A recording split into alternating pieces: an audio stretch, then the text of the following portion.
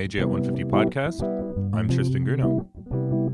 On this episode, I'm talking with Dr. David Wittner, professor of history at Utica College. Dr. Wittner is the author of Technology and the Culture of Progress in Meiji Japan, published by Routledge in 2007. Dr. Wittner, thank you so much for talking with me today. Oh, it's absolutely my pleasure. So when we think of the Meiji period, we often talk about introduction of technology, Japan's modernization, and you've written specifically about science and technology in the modern Japanese empire. So I was hoping you might be able to give us a brief overview of some of the technological transformation that Japan sees after the Meiji Restoration. Well, in many ways, what you're seeing is this transformation from proto-industry. I mean, the Tokugawa era was not void of industry, but it was not what we think of as, like factory scale industry and factory organization. And that's probably one of the biggest changes you see, plus a lot of introduction of Western technologies, and then at the state level, and then kind of rapid adaptation of Western style technologies or transferred technologies to fit within a Japanese context, whether it's because of a shortage of materials or inability to produce, for example, iron machines, having to modify biomaterials, whether you're talking about working with Japanese coal that is not suitable for coking, or cross-breeding silkworms to produce a more acceptable or more appealing type of silk for an international market. So you kind of see this rapid influx, and with the government working hard for import substitution and also to create an export product that was going to get the Japanese economy moving on an international scale. You were talking about some of the state level programs that were adopted to bring over some of this technology. And we think of the Iwakura mission in particular, this kind of exploratory mission going abroad, all of these Japanese leaders seeing factories and almost picking them up wholesale, bringing them back. Ooh, that looks good. I want one of those. So can you talk a little bit more about this process? How are these technologies brought into Japan? Is it all state level? Is there some popular level? Is it all people going out? I mean, who are the people involved and how does this process work? When you're talking about, factories and, something like Tomioka Filature or Kamaishi Ironworks or, cement factories or glass works, that's primarily being done at the government level or some degree of government and private partnership, although most of it's just too expensive for the average entrepreneur. The governments work along with foreign engineers. They would hire foreign engineers, foreign advisors. The traditional belief is that, the government brings in foreign advisors. The foreign advisors bring in these technologies and on some level sold the Japanese either a bill of goods or something that was not going to work very well until Japanese engineers fixed it. The reality is the government would hire engineers and at the same time send promising Japanese men, typically overseas, to be trained in foreign universities and then in factories as well, to come back and become the new Japanese experts. And at the same time, they're also establishing institutions of higher education, Tokyo University, for example, or different schools, the School of Engineering, where they're going to be training these who are going to become the new Japanese experts and eventually replace the foreign engineers who were just too darn expensive to keep. There's always a famous story about how some of these engineers were making more than the prime minister. But so the Japanese would be, again, this kind of multi-pronged approach or multifaceted approach of bringing in foreign engineers, sending out their own people, training their own people. And depending what the project was, either the government seemed to have its own ideas of what technologies were the most appropriate for Japan, or they would rely strictly on the engineers. And usually it was kind of a combination of the two. When it came down to private industry or private industrialization, you have this whole process whereby local entrepreneurs or businessmen are visiting, the so-called model factories like Tomioka and trying to figure out what they can bring to their factories or back to their prefectures. Most of what the government was constructing was just well beyond the means of, as I said, of any entrepreneur. And so they're scaling down in size until you get at least the 1880s. You're talking things that are much smaller in scale. They're not relying on steam engines for power. Very often it's water wheels. If they do use a steam engine, they're much smaller than what the government was importing from typically England. So you end up getting this process by which you have the government investing and establishing what are always called the model factories, but they're also getting into mining as well. I don't really consider a mine to be a factory, but still along those same lines where the government is investing in coal mining, ferrous metal mining, as well as precious metals. Silk, as we know, cotton, which doesn't do too well for them, ironworks, and kind of getting into everything, Western style printing, cement works, glass works, shipyards. And at roughly the same time, you start to see this expansion on the local level where Japanese entrepreneurs are looking for ways to get into, for example, silk reeling. They can't import a boiler from England, it's too expensive. And so they turn to Japanese craftsmen, and you could call them technologists. Some of them are actually trained engineers by the mid and late 1870s who are coming up with their own ways of manufacturing, for example, a boiler that is using thin walled, very thin plate, making it much less expensive to manufacture, making it possible for them to manufacture. They just don't have the technology yet to make big high pressure boilers. But then again, silk reeling doesn't need a high pressure boiler. And so they're kind of adapting what they've got to what they can do with what they need. And so, it's going in multiple directions. There's always the famous story where people came into Tomioka silk filature and, they look at these cast iron machines and gleaming copper and glass and ceramics, which they just can't do. And so they basically copy the machines at making it out of wood. Instead of using boilers, they're using kindling for fires. They use ceramic bowls instead of glass or copper. And the story goes on, and it's a lot of it is just kind of practical adaptation. You were talking about these foreign advisors who would come over and teach Japanese engineers how to build these things. And some of the Japanese students that went overseas, in my own research, I came across civil engineers who were being sent to places like the Rensselaer Polytechnic Institute in New York. It is really remarkable when you think about one of the earliest ministries in the government is the Ministry of Public Works, founded in the early 1870s, establishing this Imperial College of Engineering very early in the Meiji period.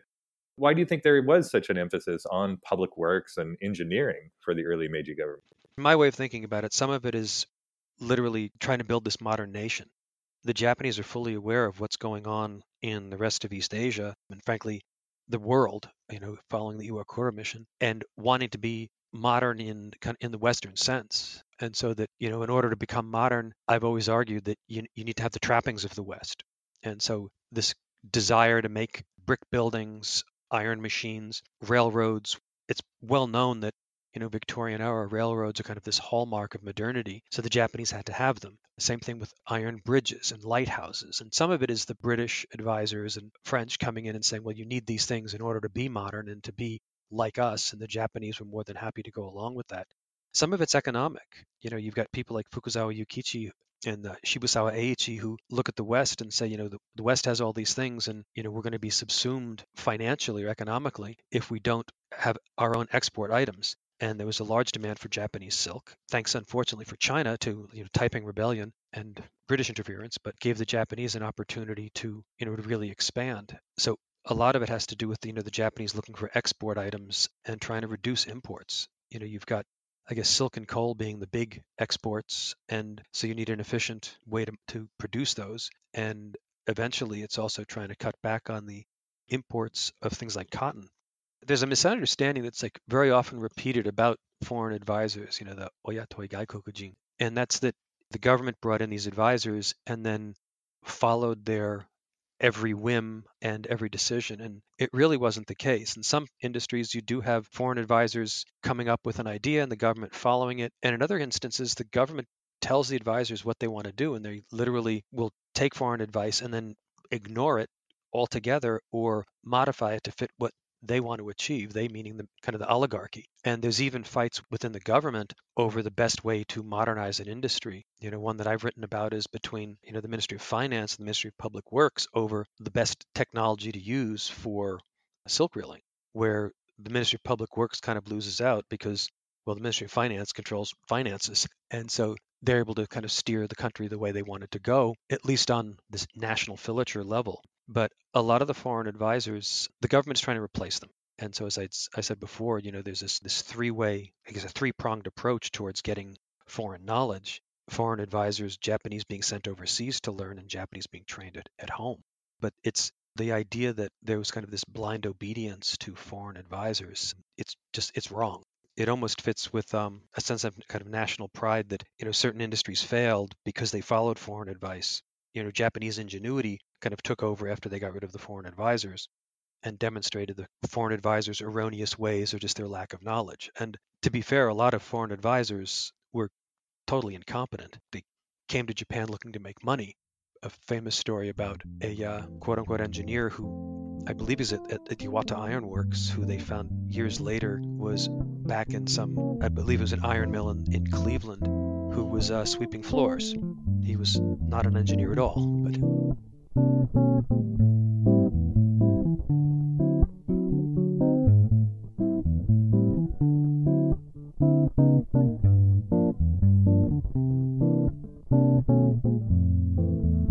I'm reminded of another story as well. Even in negotiating the terms for the loan to build the first railway between Tokyo and Yokohama, the Japanese government got kind of swindled by one of these foreign advisors. But then, speaking of these kind of railway stories, there's another one that bespeaks another narrative about the foreign advisors. And this one has to do with the algorithm that the foreign advisor was using to make the time schedule. And he would keep it under lock and key in his office, at night. And, one day the door is left ajar or whatever. And then suddenly he's fired the next day. And presumably, the apocryphal message here is that, once the Japanese discovered the secret of the technology, then they would send these guys home.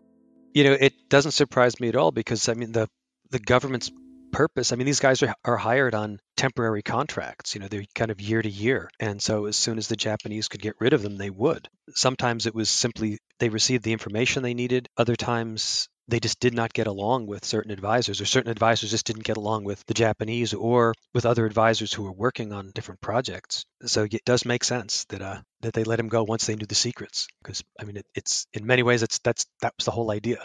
You were talking about people like Shibusawa Eiichi. You could also think of Iwasaki Yatoro, who starts a Mitsubishi conglomerate. And then also some of these Tokugawa precursors for industrialization during the Meiji period. And now we can reconsider how rapid this industrialization was during the Meiji period. But what would you say are some of the factors that allow this industrialization to take place as quickly as it does? To keep it somewhat succinct, in many ways, there's kind of this sense of urgency that Japan needs to industrialize. I mean, the daimyo are having financial problems, as was the bakufu. And so anything that they could do to increase exports, basically try to kind of refill their coffers, was a plus. The Satsuma Domi, like the Shimazu family, it's kind of working in ironworks somewhat, but in especially with cotton mills, I guess they're most famous for. And it's just kind of this go fast attempt to industrialize and meeting an opportunity for export. And at the same time, meeting an opportunity for reducing imports. The theme of import substitution, I think, is kind of pervasive throughout the early Meiji era, probably even halfway through it, as kind of a stimulus for industrialization. Really, the whole kind of the first half of the Meiji era, a lot of historians look at the 1880s, 1886 or so as the kind of the beginning of the Japanese Industrial Revolution. I would think it starts before that, but you really have this whole era starting from Perry up until that time, up until the mid-1880s, of in many ways kind of trial and error industrialization and trial and error technology transfer. Sometimes that actually represents state of the art in certain industries, like iron industry. It's not a science, so it is a lot of trial and error. But in other cases, it's the Japanese trying to industrialize by whatever means they can, as quickly as they can. And if something works, that's great. And if it doesn't, they'll try again. And to my reading, a lot of it's financial. And it's nation building and trying to remain independent, driving industrialization. You mentioned Perry, and I noticed that you wrote a biography of Commodore Perry. One of the things that my students enjoy the most when I talk about the coming of Perry in 1853, and I think it's when he comes back in 1854, he actually sets up a miniature railway on the beach at Shimada. So it is this kind of, like you said, an early example of that technological transfer, even in the 1850s. Yeah, I mean, the Japanese learn really quickly about Western technology, at least especially military technology, which is also a huge stimulus in early industrialization. Once the Japanese are on the receiving end of Western artillery fire, they realize that they need to modernize their weapons.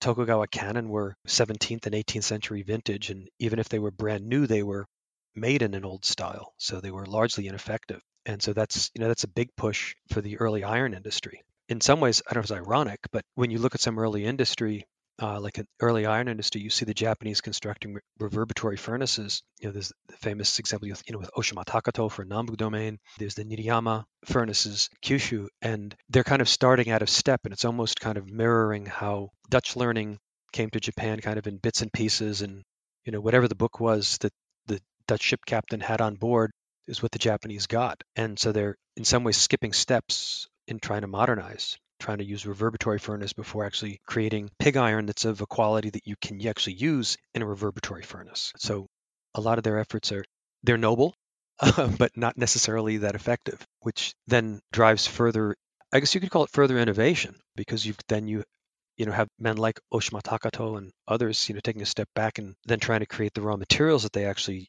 can use to put into a reverberatory furnace or use to cast more modern weapons. I understand you're also working on a project called Meiji Industrialization Revisited. We've been talking a lot about Meiji industrialization, but I'm curious, when you say revisited, are there certain aspects of this narrative that you're reconsidering or challenging in some way? Well, most of my work has always been kind of challenging traditional narrative if it's not the blind obedience to oyatoi, to the way the Japanese considered what technologies. A lot of what I do is actually looking at technology transfer and choice of technique and why the Japanese chose the technologies they did when, at least to my reading of it, in some instances, they just didn't make any sense. And so, what the idea of revisiting it, it's first I have to admit right off the bat that I'm borrowing Dallas Finn's title of her book. But then my beliefs are that a lot of the technology transfer and a lot of the way we look at technology in Japan has always been, it's not just my belief, but it's always been from an economic perspective. And whether it's straight economics or developmental economics, that's how Japanese industrialization has kind of always been considered. Whether it's from a developmental economics perspective or the perspective of looking at economic growth or using Japan as a model for modern developing nations, most technology transfer is not considered from the perspective of technology or from innovation. These studies, which are, many of them are very good, I feel leave out one of the most important parts, which is society and culture. You can't have these technologies transfer into Japan. We all know they don't transfer in lock, stock, and barrel and remain that way. The Meiji government could buy a complete factory, bring it to Japan, set it up, but it's not going to work, or it's not going to work as intended until it fits within Japanese cultural expectations. You're changing who the workers are, you're changing methods, you're changing systems. This famous story with Tomioka silk filature, they built this factory without knowing who was actually going to work there. And culturally, farmers were unwilling to send their daughters to work in a factory that were inhabited by, the famous blood-drinking French, because they saw Frenchmen drinking red wine. You similarly have stories of, samurai attacking telegraph poles because of blood dripping out of the wires, which was just rust dripping off of iron wire. You need this cultural component to go along with economics and labor and management. And, I've been criticized for having this everything counts or everything matters approach to looking at the history of technology, but that's exactly my point. And it's something you see in innovation studies, but not in history of technology or technology transfer so much.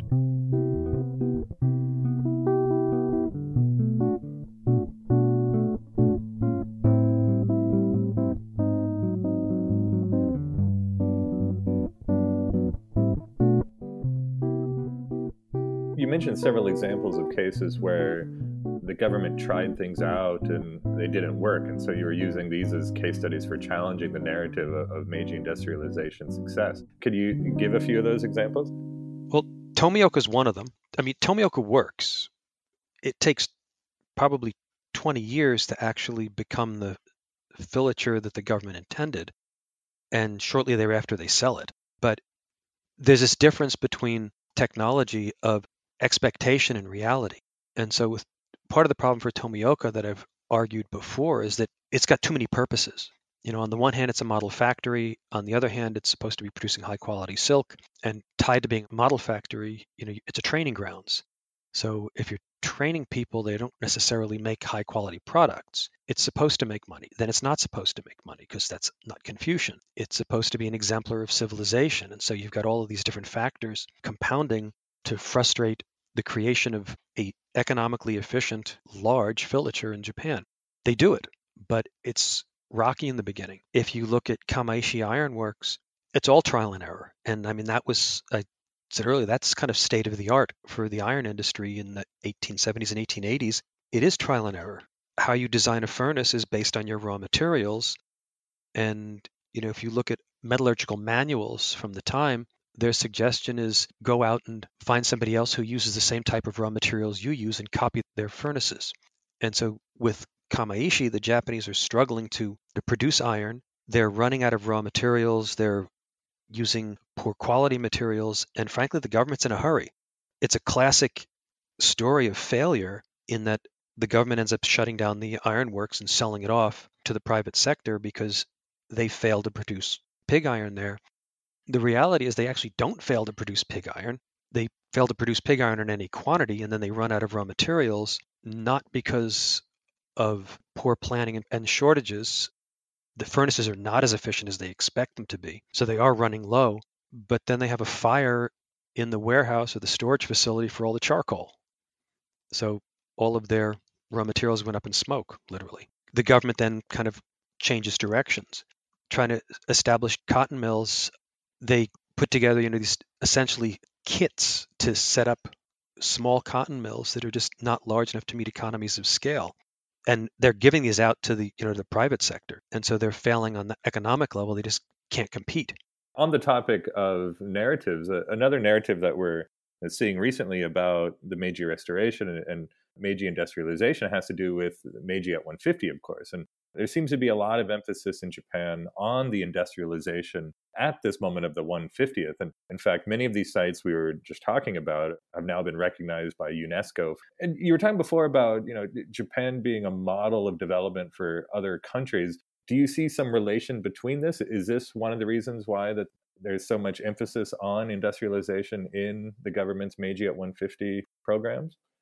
I don't know if that's kind of one of the driving factors, but it is one of the things that in many ways makes Japan unique. And I hate the uniqueness narrative, but Japan was the only country or is the only country that was able to westernize as rapidly as it did at that time. And so it's, it is a point of pride. And if people are following kind of the traditional narrative of, as I said earlier, of Japan being sold a bill of goods by foreign engineers and then only being able to modernize and industrialize once the Japanese engineers took over, then it is kind of a definite point of pride. Some of it, and I'm not sure if this is a chicken or egg thing, but industrial tourism has become rather popular in Japan. It's been that way for at least a decade. But what's impressive is you have some sites like Tomioka that managed to get through God knows how many earthquakes and wars, or at least, one war. And the factory is, when they shut down operations, I think it was 1985, it looks like they walked away from an 1872 factory, locked the door, and that's how it sat. It's just an amazing site, that the foresight to preserve it, because it was handed over to Gunma Prefecture, and they preserved it. I was very tangentially involved with kind of the UNESCO program, with the Japanese program to get that recognized by UNESCO. But, it's just an amazing facility, and just, I think, kind of a celebration of their heritage in many ways. I couldn't honestly comment as to whether it's part of national pride or just being seen as still wanting to use Japan as a model for industrializing countries. The Meiji at 150 podcast is hosted by Tristan Grunow at the University of British Columbia in Vancouver, Canada. This podcast would not be possible without the cooperation of the UBC Center for Japanese Research and the technical assistance of the UBC Faculty of Arts ISIT. Find out more about the Meiji at 150 project, including the Meiji at 150 lecture series, digital teaching resource, and workshop series by visiting our website, meijiat150.arts.ubc.ca. Thank you for listening.